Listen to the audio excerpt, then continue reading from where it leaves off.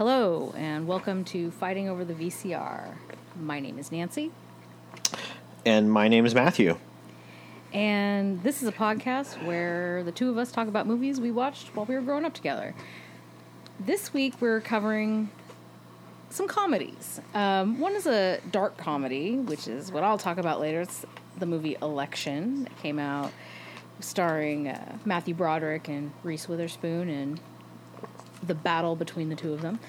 That's later in the podcast. Matt's going to start us off with a very silly movie, Tommy Boy, featuring Chris Farley.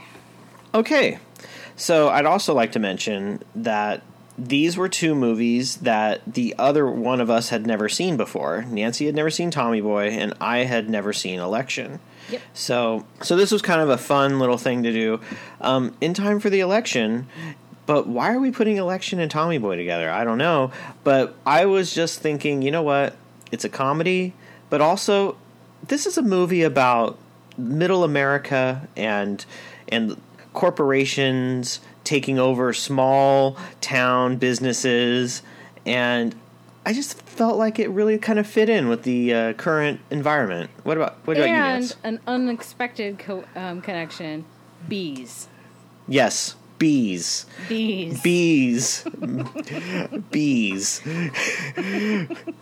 of the classic scenes in Tommy Boy is also a connection to a very bizarre thing that happens in Election. But you did make that connection, and I'm proud of you for that. That was great. So Tommy Boy stars Chris Farley and David Spade and came out in 1995. And it was, we had talked about Wayne's World and how that had kind of started like this renaissance of Saturday Night Live actors jumping from the small screen to the big screen.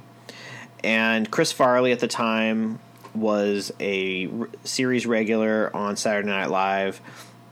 He had written bits, and this was the movie that he had been, he was in Wayne's World and has had some small parts in films. He was in Happy Gilmore, or not Happy Gilmore, Billy Madison, which was an Adam Sandler movie, and but this was supposed to be the movie that really launched him into stardom, and then he went on to do a couple other movies after this, and then tragically passed away due to some addiction issues that he had been dealing with his whole life. I first saw this movie probably on video after it had come out. I did not go and see it in the theater. I think I was kind of burnt out on the whole Saturday Night Live gang, but I had a friend in junior high and high school that really liked David Spade and loved the Saturday Night Live movies, so I watched it at his house on video, and I was pleasantly surprised at how entertaining and funny and good it was.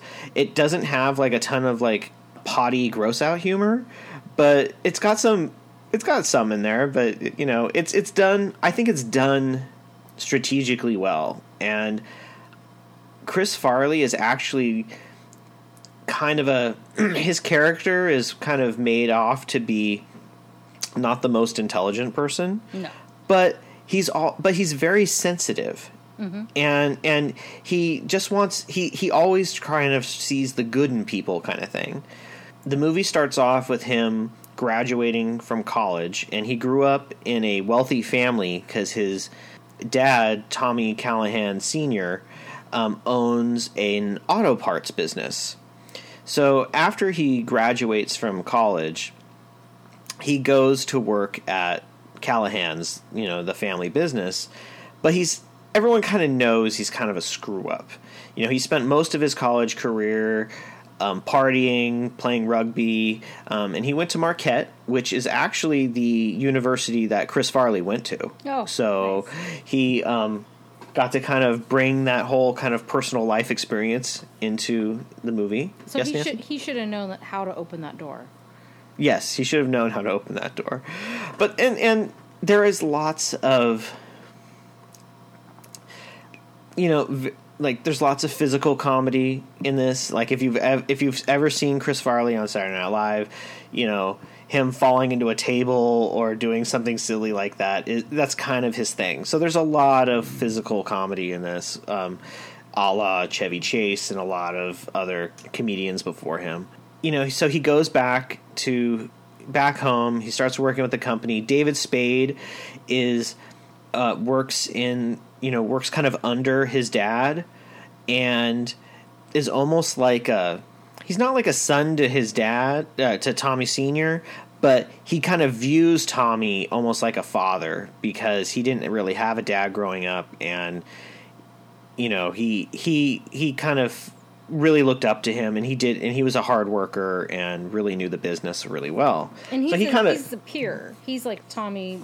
He's Tommy's age. In the opening credits, we kind of see a scene where Tommy is a little kid, and David Spade's character Richard is actually like riding a bike next to him, and so you actually get to see them as like really young, which is kind of fun too.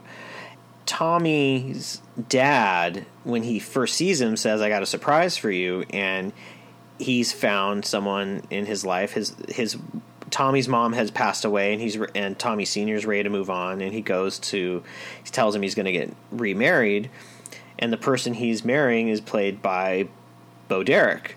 She's a 10. Yeah, that was great. Isn't that great? I mean, the little lines. I haven't seen that movie, but I knew the reference right away. He's like, wow, she's a 10. A 10, yeah. And she gets out of the pool kind of in a similar way like she would in the movie 10. And so Tommy and Tommy Sr., who's played by the wonderful but late Brian Dennehy, they have a very kind of open relationship. And like I said, Tommy just really he's just like a happy, like wants everyone to be happy. He just wants everything to be good, no one to have any problems. He doesn't deal with stress very well, so he just really kind of wants everything to be good and just life be good. And so it's really hard to like dislike him, as dumb as he is, because he's someone that you want to root for. So it's a lot of. At the wedding, they do like this musical number, Tommy and his dad. Yeah. And at the end of the number, Tommy Sr. dies. Yeah. And the whole rest of the movie is about Tommy trying to save the company from going under and being bought out by a large auto parts dealer played by Dan Aykroyd. A lot of it is kind of like this. It turns into this buddy like road trip movie where David Spade is trying to help Tommy sell brake pads in order to save the company business. So it's got the kind of road trip aspect of it. It's got, you know, these two guys who come from different backgrounds who don't really like each other trying to do this road trip. Very odd couple. Odd couple-ish, definitely, playing off the Odd Couple. But I don't know. I mean, this is a movie that, I saw and I was like, yeah, it's a pretty good movie. And then my wife and I would watch it, and I didn't even know this when I met her, but she loves this movie. So we would watch it and just die laughing at this movie. And it's just little things that not everyone might laugh at, but there's lines in it that I just find hilarious. It's Chris Farley's delivery and just how he plays this really kind of likable character that makes me really like this movie. And I don't know. I'm really interesting to see what you think, Nancy, because I know that you can be very kind of picky about comedies. Like dumb, goofy comedies are not your cup of tea. But you don't mind them if, they're goofy enough to where there's something that you can grasp onto. And I know there's a couple things in this movie that you could definitely grasp onto. Yeah. So what's your take? So I think, like you were saying earlier, he's so well-intentioned, and him having like his heart in the right place definitely makes you want to root for him. He is also, in addition to David Spade kind of initially being like a foil to him, to make him look so different, like his, the way he acts and the mistakes he makes and just how unpolished he is. The other person that is brought on that you haven't mentioned yet, who is kind of an opposite of him, is Rob Lowe. And yes. Rob Lowe as a villain in the 90s is so awesome. Yeah, he reprises his villainness from Wayne's World into this movie in such a great way. Yeah. I mean, it was a surprise. I had no idea he was in this. So that was a great treat. So Rob Lowe plays, what's his name? Paul? Yeah. I think his name's Paul. And he is Bo Derek's son. Mm-hmm. And so when Brian Dennehy, Tommy Sr., and Bo Derek get married, they tell him, by the way, she has a son, so now you have a brother. I have a brother. I've always dreamed of that. Which brings on one of the lines that was in the trailer, but it's still one of my favorite lines. When he first meets Rob Lowe kind of knocks on the front door, and he sticks his hand out to shake his hand, like, "Hey, how you doing? I'm Paul." And he's like, "Brothers don't shake hands. Brothers gotta hug." And he gives him like this huge bear hug that like squeezes him to the point where his eyes are about to pop out.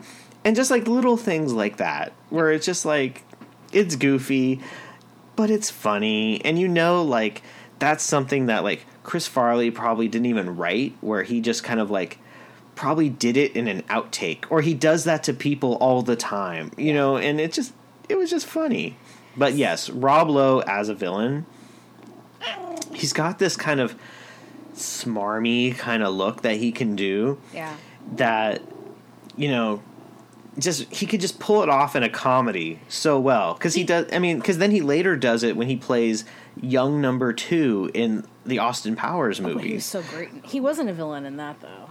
Well, kinda. I mean, he was on the evil side, but but what was funny about his character in this was he was also a little accident prone. Like, he wasn't very smart either. But he deserved all of deserved all of the bad things that happened to him, whether it was shooting the chain and the dog getting unleashed and attacking him. Or when he's like, when you find out that there's a twist where it turns out that Paul is not Bo Derek's son, but they're actually a married couple, and they're conning the Callahans into stealing their money.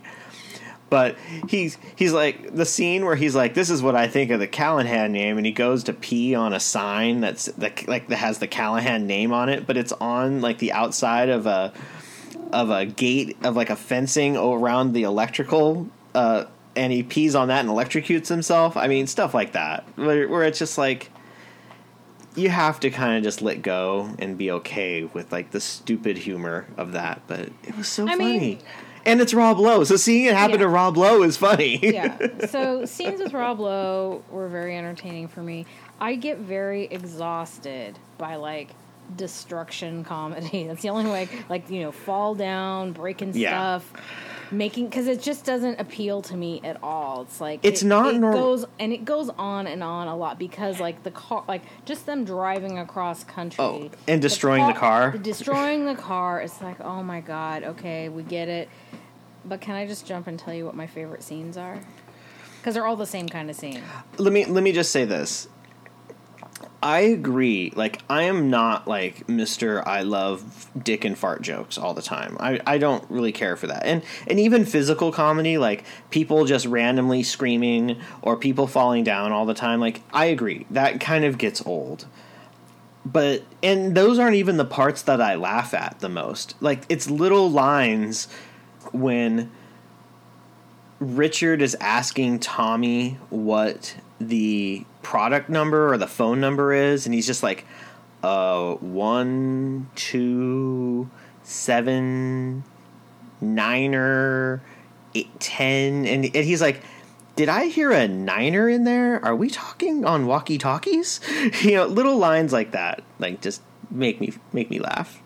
I think sometimes some of these jokes are also just better if you watch the movie when it comes out, or around the time some of these things come out. Like, and then you can enjoy liking them over time. Like, you have the nostalgia to continue liking them. I think some of the things like just kind of fall flat as time goes by. And I feel the same. I'm just kind of exhausted.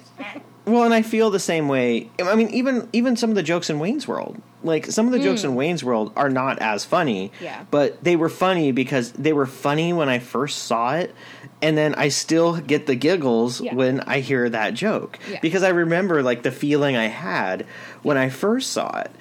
So, and which is why I find it very interesting for you to watch it now and like get your point of view of watching it now, because there are definitely jokes that I was sitting there going, Nancy will laugh at this. She will absolutely not laugh at this. But, well, can I? Because I know you. So, what are your favorite scenes? It's when they're singing in the car. Like, I mean, that is the best. So the Carpenters that is so good. The best one, but I love it when they sing "It's the End of the World as We Know It" because I was watching the subtitles and it's like singing gibberish. And then they like don't really know the words because it's singing so fast. I can't remember the third song that they were singing to, but there was it was a Spanish song. It was like a Mario. Like I think they were also doing like "Come On Eileen" or there was a bunch of great songs so singing in the car, the two of them. That's my favorite part of the movie. Like the Carpenters one, tops. That's the best part. The Carpenter scene, that was great, and then it gets ripped off in the first Harold and Kumar, where in that one, instead of it being the Carpenters, it's "Hold On" by Wilson Phillips. Perfect. Where they do it's the same thing where they're like arguing over what song to listen to, and then that song comes on, like, I don't care, we'll just play this, and then that song comes on. But I love that scene to where they're just like, I guess this is okay. Yeah, you could change it if you want, but if you want to, you can leave it. And then it just cuts to them like crying and singing it. It's just so good. It was Superstar, right? Oh yeah. And I know you love that song. I love that song. So, and maybe part of, like, I don't know if it's like a chicken egg thing. Like maybe part of my love of that song is because of that. It reminds me of that scene. Maybe. But it's still such a great song otherwise. So, I've done it in karaoke.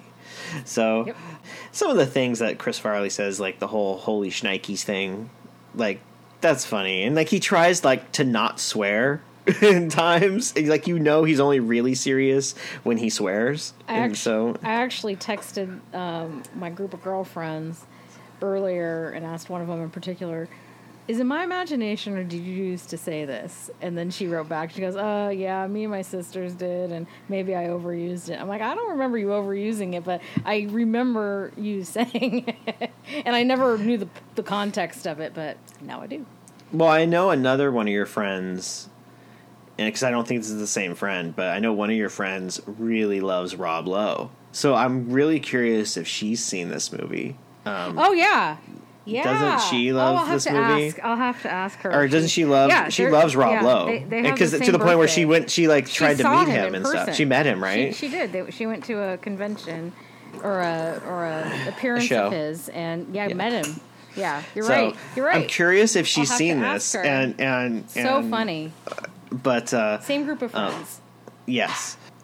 That's so funny. I didn't even put that together. Again, it's so fresh to me. So And listeners, for me, my point of context for Rob Lowe is and will always be my favorite comedy, which is Parks and Recreation. And I love him as Chris Traeger on that show. I love everything about that show, but he in particular is someone I really love. My least favorite part of that show is Andy Dwyer. And what does Andy Dwyer do for most of the show? Fall down, silly, hurt himself comedy all the time, which... In the pit. I fell in the pit. In the pit, come on. That is like... I don't know why he didn't win a Grammy for that. Come on, Matt. I don't know why Mouse Rat didn't win more Grammys. Well, they kept changing their name, so that was part of their problem. Well, when they settled on Mouse Rat, come on. Yeah. Anyway, we digress. Important stuff, though. Yeah. It's still all about the Midwest. Yeah. Well, and back to that. So let's get the general overall story on this is really, because even when is this whole small town versus like in small business versus big corporation kind of thing that I find also kind of entertaining. They set it up really well at the beginning of the movie when Tommy gets picked up at the airport and he is being driven to the office, and they're driving by all the old, like the tire place and like all the old car parts shops, and they're all closed down because they're all getting bought out by the same company.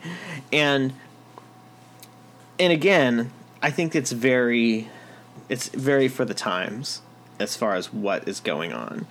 You know, I work for a small family business where there's, you know, a father and a son who both work in the business and everything, and they're nowhere near like how they do not act at all like how Tommy acts, which is nice.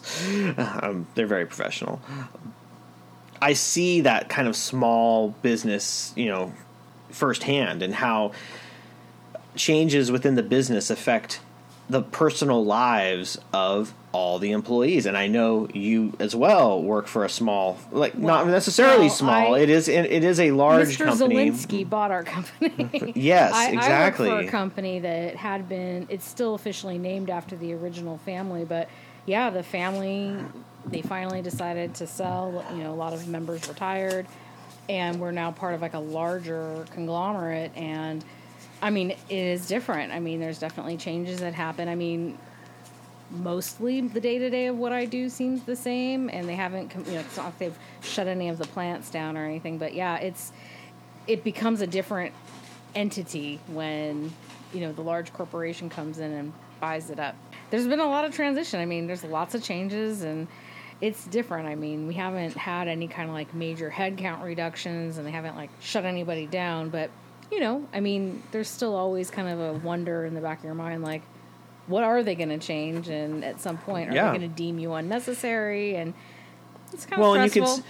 And in the movie, you see, like, the relationship, because Tommy grew up with a lot of those people working, the relationship he has and the tight-knit kind of circle he has with these people. Yep. I mean, he grew up with Richard, and then it turns out, you know, he ends up having to go on this road trip with him. Yeah. Another character in the movie who ends up being kind of the love interest is Michelle, who is like works in like the accounting like office kind of thing, where she has her own filing system and everything, which is kind of. I like that she sends stuff in the tubes. Yes, yeah. Like, yeah. And he's like, that's so cool. But even her, he kind of knew her from high school, and then like he hung out with her brother who, you know, he's like, man, we used to do crazy shit all the time. Yeah, now he's a cop. Oh, of course. You know, that's that small town kind of thing where everyone knows each other. The actress that plays Michelle is Julie Warner, who is not been in a lot of known things. She hasn't done a ton of things where you're like, oh yeah, Julie Warner.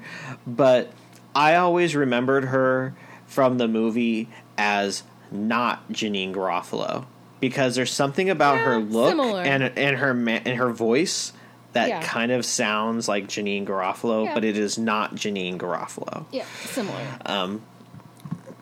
So just wanted to point out that little tidbit. She was such a pivotal character also. Oh yeah, she's kind of being the she saw what was going on with Rob Lowe and Bo Derek.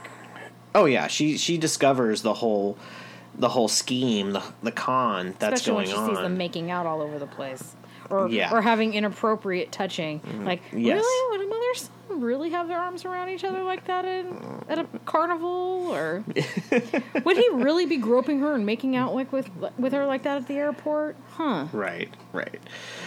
That small town vibe is there, and I just think she's great because she, like you said, she kind of discovers the whole thing, and she sees, like, within like the goofy kind of dumb things that Tommy does, she sees how good of a person he is. She's not put off by his dimness. Doesn't bother her.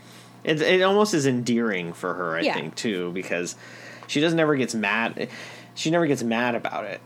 Because he's just honest about it. He's just like, I know I'm not the smartest person in the world, and I know I'm not, like, you know, it's not probably the best thing to leave the, all these people's lives on my shoulders running the company, because I'm not great at being a salesman and all these kinds of things. But he's trying, and I think that's one of those good lessons about about this movie is, the power of just trying versus, just.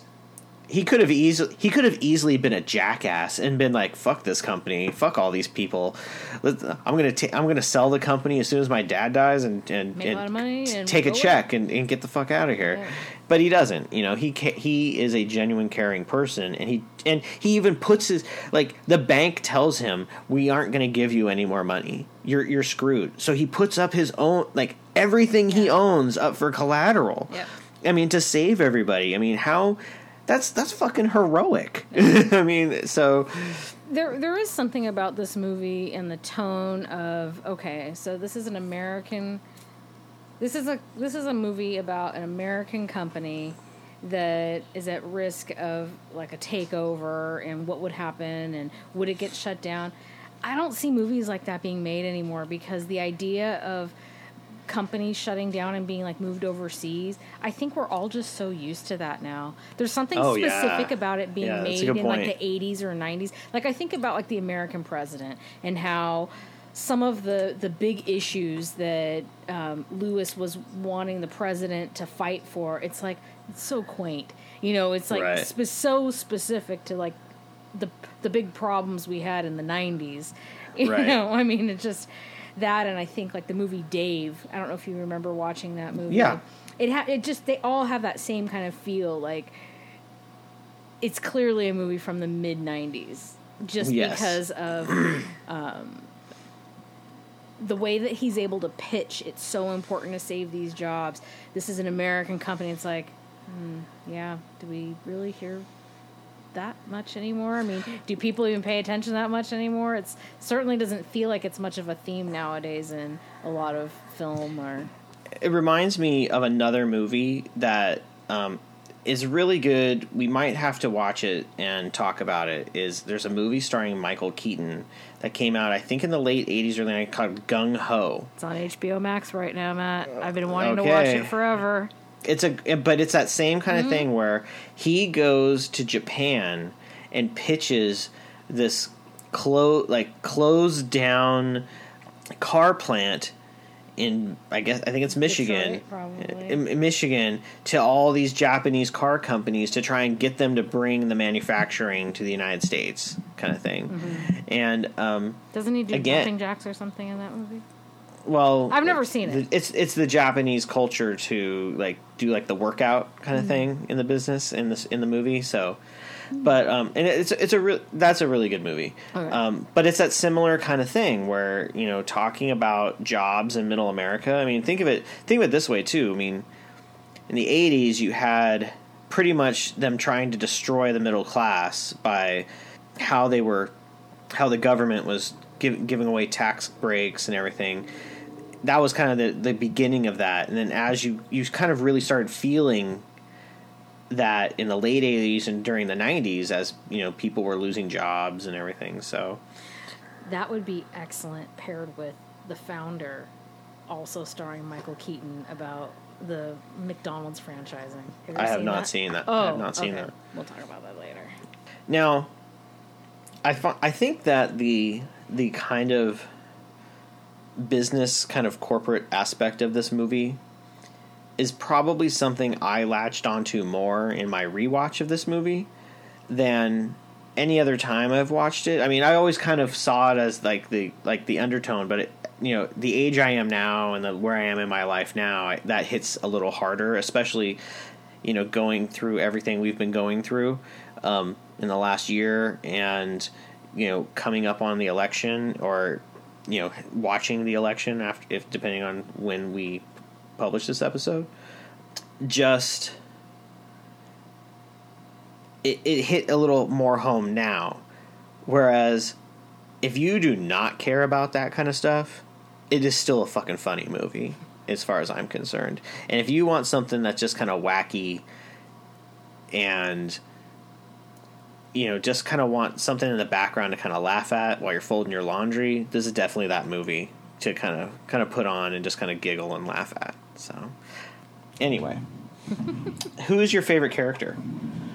I mean, it's probably Rob Lowe, but I don't know. I mean, I don't really have a favorite character, I don't think.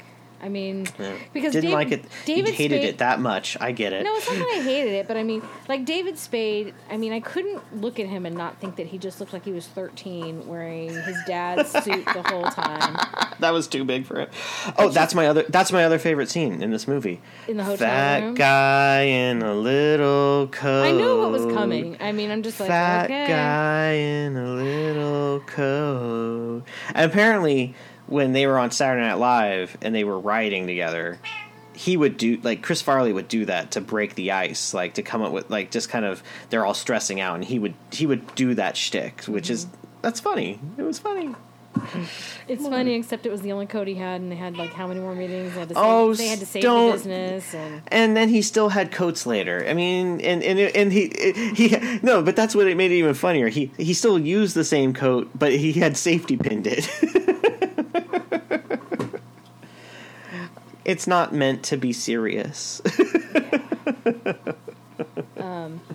David Spade, definitely not my favorite character, because I think, I don't know, he's just frustrating for some of his constant nagging of Chris Farley. I mean, maybe Chris Farley was my favorite character, but either him or Rob Lowe. Yeah, I think mine too. I mean, it's definitely leaning more towards Chris Farley, just because, like I said, you can't really... there's not a lot to dislike about him as a person other than the fact that he does dumb things, and, you know, but it's so innocent.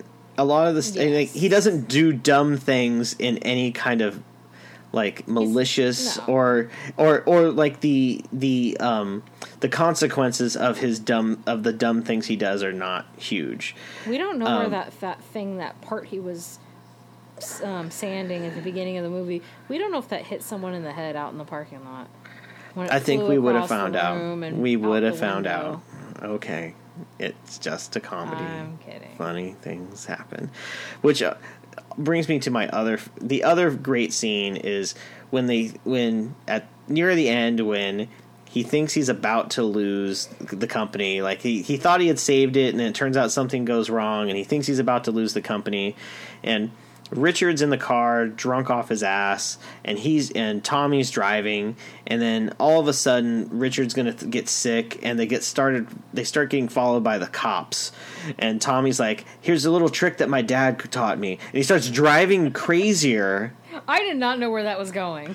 He drives crazier, than he was driving. Goes into a field and then just says, When we stop, get out of the car and just start running and screaming. So David Spade just starts like, running, and Tommy gets out going, bees everywhere, they're eating at my face, bees. And the cops are both like, I'm allergic to bees. Are you allergic to bees? Yeah. I'm allergic to them too. Let's just go. That was very funny. Roll on the ground. Okay. Them singing the Carpenter songs and the bees were my favorite parts. Those were pretty darn funny. Yeah. So anyway, we're not talking life-changing experiences with this movie, but I think also if you have not seen this movie and you need a giggle and maybe things don't go your way during the election, maybe put this movie on. Because it might make you feel it might make you laugh a little bit. It'll be an escape. So give it a shot. I think that it might put a smile on your face. So, but speaking of elections, now it's time to talk about Nancy's movie starring Reese Witherspoon and Matthew Broderick, which, again, I had never seen, and this is my first time watching it, Election. Yeah. So Election came out in 1999. It's based on a book by Tom Perrotta, who I really like. He wrote the book for the television show The Leftovers, and he wrote the book that was used for the show that came out on HBO called Mrs. Fletcher. So he has a style that I appreciate. I did watch Mrs. Fletcher, and I did really like that show. Yeah, I was sad to hear it. Female-driven show. I was sad to hear it didn't get a second season. It doesn't really need one. It ended well. And so this movie was directed by Alexander Payne, and it's set and filmed in Nebraska. It's got a lot of kind of local flavor to it. This is Chris Klein's first movie, so before he starred in American Pie, and I guess a small handful of other things that he did. But Reese Witherspoon plays Tracy Flick, and she is one of the most ambitious high school students you'll ever meet in your life. And her ambition is such a driving factor that she doesn't really have any friends. The only friend she ever really makes, and it's really ends up being the true villain of the movie, was her yearbook advisor, teacher, Mr. Dave Novotny. Because Dave Novotny, being the adult, had 100% control over how that relationship was going to go, and he ended up having an affair with his student. And he and Matthew Broderick were buddies. And because of this affair that Reese Witherspoon and Dave Novotny had, he had to leave because he ended up falling in love with her and wrote her this long love letter that even said, "Remember, I'm not just your teacher. I'm this and that." And it's like, you are so stupid. So yes. He gets fired, and Matthew Broderick is a social studies teacher, and he's always just been annoyed by Tracy Flick. He plays Jim McAllister, and instead of just appreciating that he had an ambitious student in his class that would always raise her hand and want to participate, he was the kind of teacher that would just look around the room and ask a question, and no one wants to participate. And here she's got her arms so shot up, come on, I know the answer. But he would just ignore her because he didn't like her. And he had this extra layer of being mad at her because of how his friend ended up. But it's not her fault. That's the thing. I'm just going to say this from the very beginning of this discussion. There's going to be a lot of gender issues that we talk about in talking about election. Just going to put that out there now. Well, I will, again, I had never seen this before. So going in, I had no idea about the whole statutory rape aspect of this movie. And I think the thing that's really kind of bizarre to me is it should be very cut and dry, but this is kind of a dark comedy. It's a dark comedy, yeah. It is not it's not Tommy Boy comedy. This is a dark comedy it's my kind of comedy. But I did like this better than the other dark comedy we talked about, To Die For. That was terrible. This was good. I had no idea about that going into this. So I was like, it kind of really opened my eyes to this could go anywhere. I have no idea where this is go. I thought it was only going to be about an election and this guy having something against her and how that was going to work out. But I didn't know anything about the relationship aspect that she had with his former colleague. Yep. So it starts off with, the election is upon us. And she essentially was going to be unopposed because she, of her grade, I think they were going to be incoming seniors. Out of her year, there was no one else that was going to feasibly try to be student body president. And that person would work very closely with Jim McAllister. So when Matthew Broderick had to really embrace, holy shit, I'm going to have a full year of a lot of really one-on-one time with this very annoying girl. What the hell can I do? And that's when he comes up while watching porn, right? Wasn't it while he was watching porn that he had the idea? Yes. Okay. While watching porn, he has the idea, Chris Klein, he's got a real sweet, oh gosh, George McFly quality about him.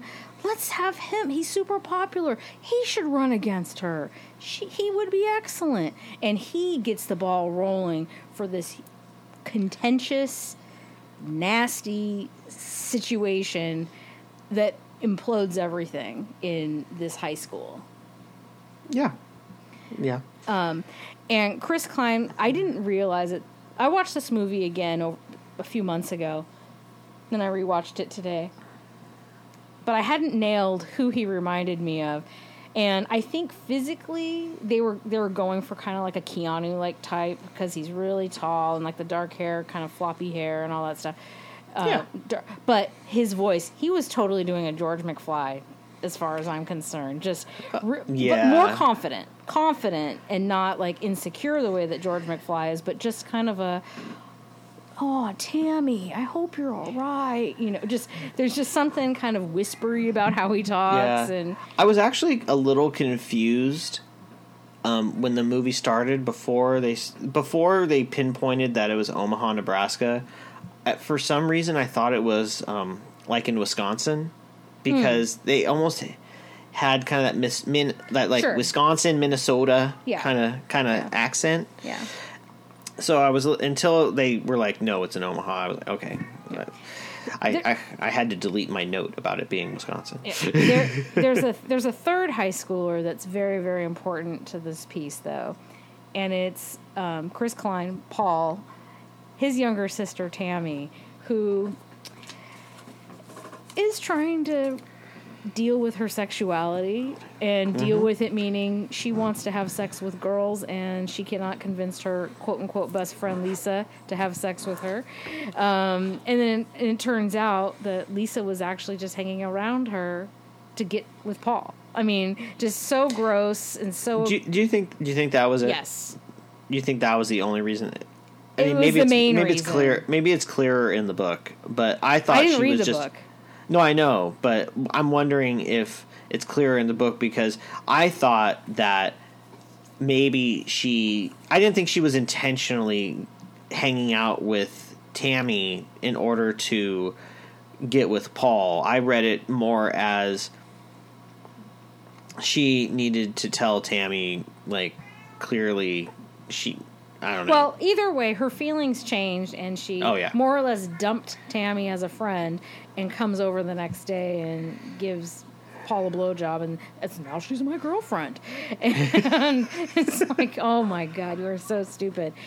So Tammy, when Paul gets recruited to be running for student body president, Tammy's like, oh yeah?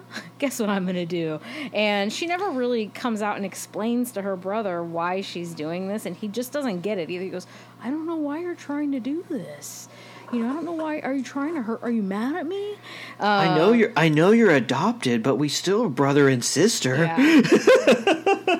Fun point. Did you realize that the man who plays their dad is Donnie Darko's dad?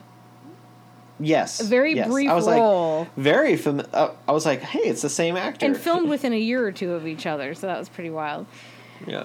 But so Tammy is like this lightning rod. And one fun thing that happens throughout this movie, there's a lot of voiceover, but the voiceover person changes. It's either Matthew Broderick, Chris Klein, Reese Witherspoon, or... Jessica Campbell. Thank you. Who plays Tammy. And... in the end, Tammy doesn't give a shit about the election. In fact, when they have their election speeches, Chris Klein basically reads a piece of paper really fast and is just trying to spit out the words and, okay, thanks, vote for me, bye. He's just very unpolished, he's kind of uncharacteristically maybe nervous. And Reese Witherspoon has, she's quoting, old poets. She's bringing up embarrassing facts about other students and things that, this one girl doesn't like, feels excluded in her homeroom. This guy, his mom works in the cafeteria and can't even afford food, bringing up all these things. And she's like, but I want to help everybody and blah, blah, blah. And then here Tammy's like, you know why I want to run? My first point of order is going to be to dissolve the student council so no one ever has to attend an assembly like this ever again. Big crowd, big roars from the crowd. Everyone's excited by that. So she, becomes like a real contender in this race just because she wants to break the system. Very, very anarchist. We then find out that her motives change, and she sabotages herself. Oh yeah, in the most beautiful way possible, so she can get expelled, so she can go to the all-girls school. Yep, good. She gets suspended, I think, because she wanted to be an anarchist. She took down the posters. She takes down the posters and defaces school property by doing so, and gets expelled from the school. Well, eventually, Tracy's the one who... Well, she doesn't really do it, but she takes the blame for it. Yeah. She initially gets suspended and discovers this girls' school, I think because she made such a salacious speech.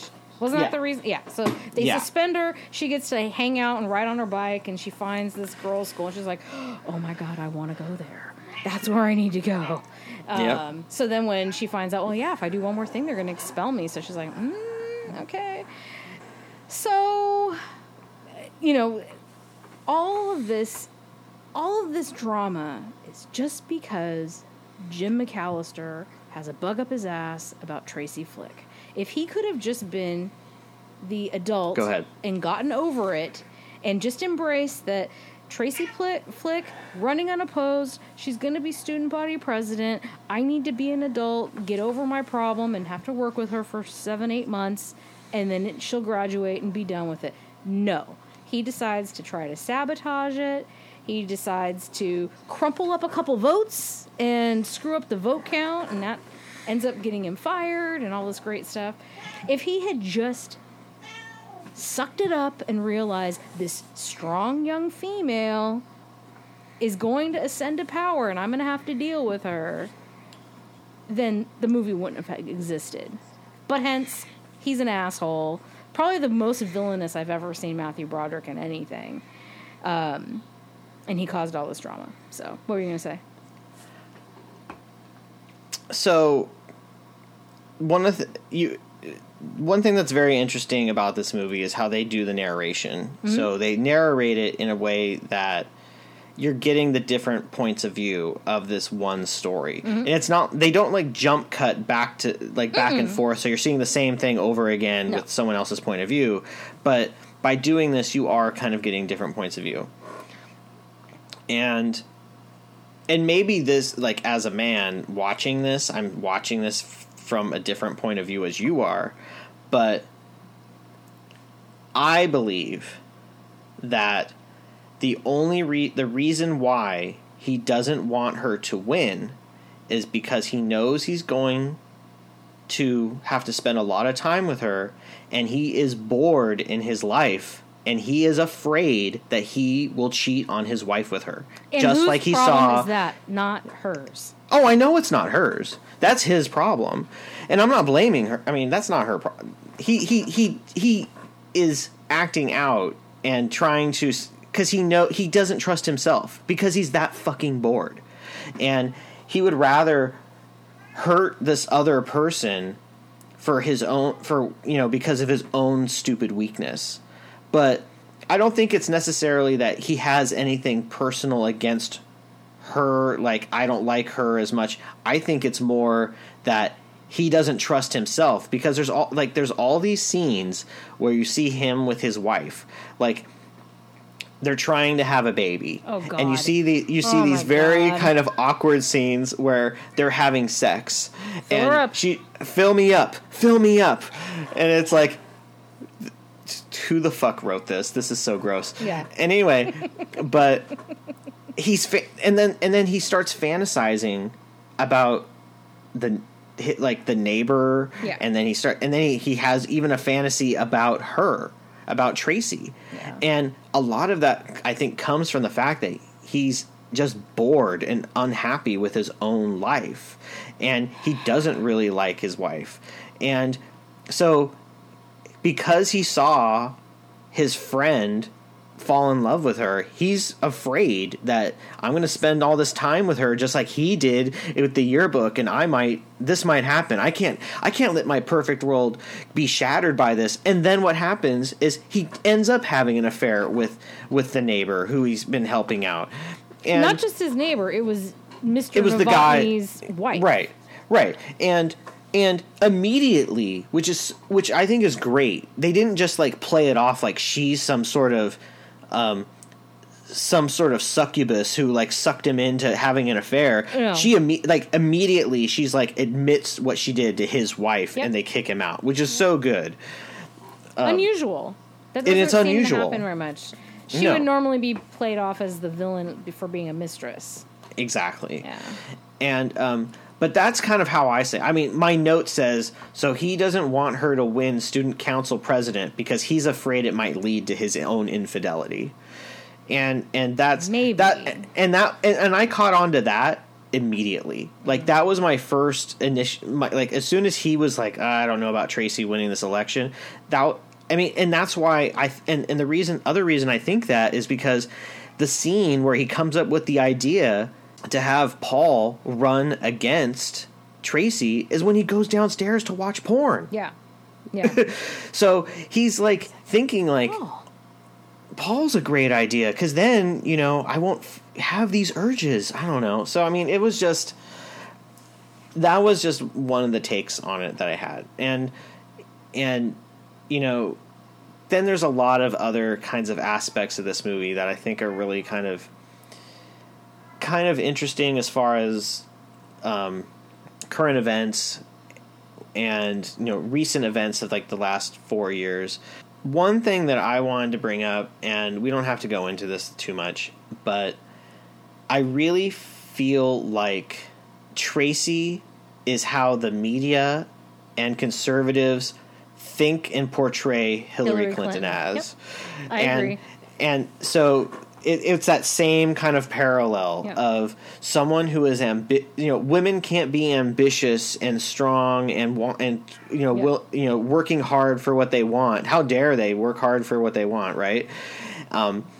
Because of the weakness of men who can't achieve it on their own or whatnot. I mean, just all this kind of stuff, and I saw that parallel, and I don't want to mean this like I'm saying that she's like this is how I think Hillary Clinton is, because I don't, but I think that it's that perception, like, because even in the media, whether you like Hillary Clinton or not, this is how the media portrayed her. As for so long it was like, oh, we don't want Hillary's actually the president telling Bill what to do behind the scenes. Like in the 90s, that's how they portrayed her, which was not true. So this is Barack Obama's favorite political movie. Oh, good. Yep. So, or at least it was as of the time of the trivia being added to IMDb. Nice. The other kind of things that were kind of interesting is Mr. McAllister. I started thinking of as like he's Mr. McAllister-ski, like he's like the Russians trying to tamper with the election. Oh yeah, those two crumbled up votes, and those poor 3 kids that I know that got all blamed. Earnest about following the rules and did not want to reveal what their count was. And that one poor kid who, because Tracy Flick was just she couldn't contain her excitement, goes by, and that one kid reveals with a big thumbs up, like, you're it. Yeah. And then like Matthew Broderick says, like, when I saw her jumping around, I was just like, no, I can't do this. Well, then here's the great thing about this. When we discover when the principal and everyone discovers what has happened, they call him into the office. The person who basically outed, and brought the evidence was the janitor. And the janitor didn't like him because one day he was cleaning out the fridge and he missed the garbage can and just threw some food on the ground and expected the janitor to clean it up. Yep. And I'm like, yeah, that's the fucking little man telling you, you know, you can't fuck with us because we have some power here and we can overthrow you, motherfucker. Yeah. and then the other thing that is very, you know, that we've seen going on the news recently is one polling place. There was one place where everyone voted. There was one polling place. I mean, that's a whole big ass school. Why did they only have one polling place? Yeah. You know? Yeah. So, anyway. Did you like the movie? I did. I enjoyed it. You know, I thought it was, I was actually expecting it to be darker, like harder to watch, but it actually was. Oh, I don't know. Teacher having an inappropriate relationship with a young sophomore in high school? No, not that. I thought, like, someone was going to die. Or, like, something, like, really, like, like, to the point where I was like, this is stupid. Or, like, no one would get away with this. Or fucking Matthew Broderick was fucking George Costanza this shit. I was just Would like... I suggested it if it was going to be like that? Probably I don't know. You made me watch To Die For. Anyway, the other thing which is not like a huge thing, but it's probably like the graphic designer in me. Every time I had to see Tracy's buttons that said pick flick, the font she used just read like pick fuck to me. Like, because the L and the I were right next to each other as an uppercase, and it just looked like pick fuck. So, which might be, like, a subtle, like, they intentionally did that. I don't know. But some of the cupcakes, apparently. Yes. The trivia I read was that some of the cupcakes, because the L and the I are so close together, they, you know, were a little messy. Pick fuck. That's what it said. Yeah. So, anyway, I did enjoy the movie. I think Tammy might have been my favorite character, only because I just loved how her whole storyline kind of went. And I never disliked Tracy. I mean, she's not really a bad kid. I don't think she's a bad person or anything. She was just determined, knew what she wanted, worked hard for it.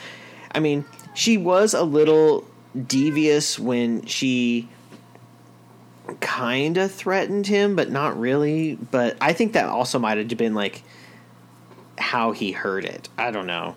He kind of. I mean, but the whole thing with the posters. You know, when she was trying to fix her poster, and then she ended up tearing her own poster, and then tearing all of them, and then her desperation, like that was kind of her acting out her desperation by ripping up some of Paul's posters. Because she found him to be a real threat, and she also found him to not be like a really serious candidate, and that was the thing that pissed her off. Is like, God damn it, I had to do all this work for all these years to get where I am, and then some just like nice guy that doesn't really give a shit has the chance to take it away from me. I don't know though. I honestly I don't think that's what she thought. That's what she was. But I don't necessarily. And she was sitting on the school bus scowling like, right. But you know what? I don't necessarily believe that he didn't give a shit. I think that he didn't really know what he was doing. And I think because he has the scene after he thinks he won where he's at the restaurant and he wants to talk to him about ideas. So I never really felt like he was just doing it because he could win. I really think that he didn't know what to do, and he kind of felt like, well, you know, maybe this is a sign. Like, maybe me breaking my leg and not being able to play football this year is a sign that I need to go a different direction. I mean, maybe he wouldn't have played football in college, and he would have gone and done something else for his community. I will give him credit for when he did come into the principal's office to find out the bad news. The first thing he asked, is something wrong with Tammy? Did something happen to Tammy? So his first thought went to, is my sister okay? And, and I mean, I think he is the most likable character in this whole movie. Yeah. I mean, he's got that kind of like Tommy Boy, just he has a very just kind of genuine sweetness about him. And he doesn't really have an angle that he's going for. No. He was talked into running. And he's just very, very sweet. And then at the end, when, like he said, I didn't win student body president, but I won homecoming king and prom king, and I had this really great party. And his life was fine. Like, he's okay. I like how it all turns out at the end after, when we do the cutaway. I love when they show that he moved to New York and they show the super old, 70s footage of New York City. Oh, Did you notice that? Yeah. Well, and then the scene where down in Washington, he, from a distance, runs into Tracy, and what is she doing? Cozying up with a congressperson and going into a limo. And I mean, he's saying her and her stupid little dreams and this and that. I mean, like you said, he was bored with his life and was worried that he would cheat on his wife with her. I don't necessarily know if I believe that, but I think he was jealous of her. I think he was very jealous of how driven and determined she was to do something with her life, and then to see it actually happen. Now, we did see that she also felt like, okay, yeah, I got to do all these great things, but I don't really have any friends. Like, that's how her story in high school ends, where she's like, I didn't even really get anyone to sign my yearbook. Yeah. So. Well, but I think as far as Mr. McAllister, though, to your point, I think you just kind of made my point, though, is that, maybe he was jealous of her and her determination and everything. And again, that just points out to how bored he was with his life. And then because he even talks about how great his life is when he goes to New York and then working in the museum and how happy he is. But then when he sees her, that triggers that whole kind of feeling again. Yeah. And that's why he's mad at her. Yep. So yeah, there's a lot of different dynamics within these characters, but I just kind of really took it as he was not satisfied. There was something not satisfying about his life, and then and to your point, here's someone who is actually driven to do something, and could potentially do something, and he didn't like that. He's a mediocre person, and he was allowed to bump into, at some point in his life, this very, very driven young person who had her whole life ahead of her, and it pissed him off. He gave the same reaction when he was at the museum, and he asked the crowd, do you know the difference between this and this? And the little, 8-year-old girl, same thing, hand right up, just wanting to ignore her. He has his own, he's misogynist. He just has his own problem with wanting strong, smart women to be seen. Well, Nancy, that's your opinion, but it doesn't really matter. It doesn't matter. Oh my God! Right? I mean, that's the mentality that people would have, and it's stupid. Ass words. Yeah, so. But I still think it's a very entertaining movie. I think it was the third time I've watched it, and I first time watcher. I enjoyed it. I think that. Maybe I would have watched it with different eyes if I had seen it when it had come out. But watching it now, and with hearing with politics very much up in the air because of an election coming up, with a woman on the ticket too. With that woman on the ticket, and I think it was a very good time to watch this. So I was probably in a good place to watch this as well. I don't see this movie ever being made where there's a male teacher feeling threatened by an ambitious young man. I don't see that story happening. No, if anything, the teacher would embrace the young man and try and push him forward and encourage everything that he was doing. I mean, I don't ever see it being the other way around, unless it was the only way I could see that is if it was someone who was a teacher that maybe was an athlete that never was successful and was jealous of someone else. But I don't even think that would work, because that's not the reputation that even coaches have. Coaches are very much I want my students to succeed because that reflects good on me. And he was a 3-time teacher of the year winner, at that school. So, he was apparently a very well liked and well esteemed teacher. So I did really enjoy the scene where year after year he's drawing the 3 branches of government and like you know has them listed out and like drawing the triangle, and it's her voiceover talking about how sad and boring his life is because he wears the same boring sad clothes and has to say the same thing class after class, year after year. It's like, yep. Yeah. So. Right on. Yeah. So we talked about favorite characters. Is there any particular scene that?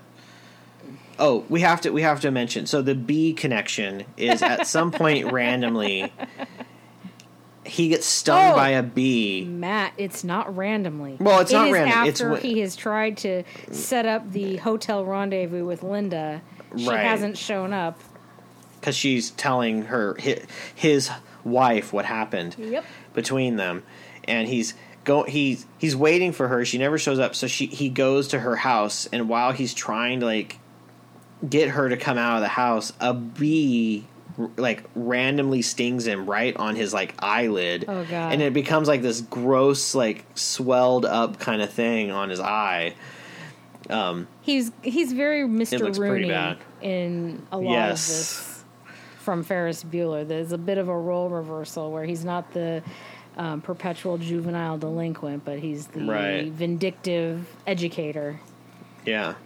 So that's the bee connection between the two movies that we were talked about. He also has a little bit of, I'll say the meanness is the same from Breakfast Club. Yeah. A little bit of this is a vice principal or the principal? I can't remember. I think he's a vice principal that does the detention. Mm-hmm. Just that same nastiness. Yeah. All right. Well, did you have anything else that you wanted to add? No, I'm glad you enjoyed it. And it does feel very fitting since the election is 10 days away, something like that.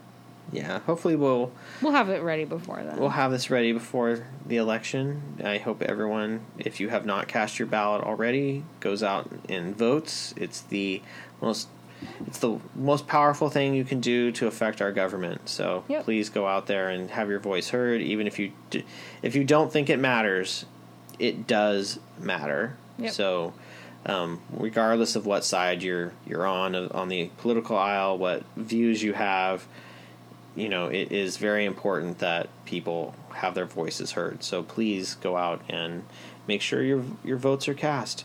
And if for some reason things are going to shit and this podcast doesn't get aired until afterwards, or you haven't listened to it until afterwards, these movies are great movies for you to check out. So definitely check out both these movies. You'll laugh, you'll cry, and so will we probably after Tuesday, maybe. Hopefully not. I hope not. So anyway, I want to thank you all for listening.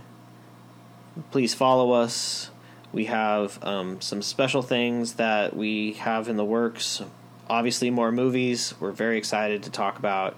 And stay tuned. My name is Matthew. My name is Nancy. This has been Fighting Over the VCR. Thank you again for listening. Thank you.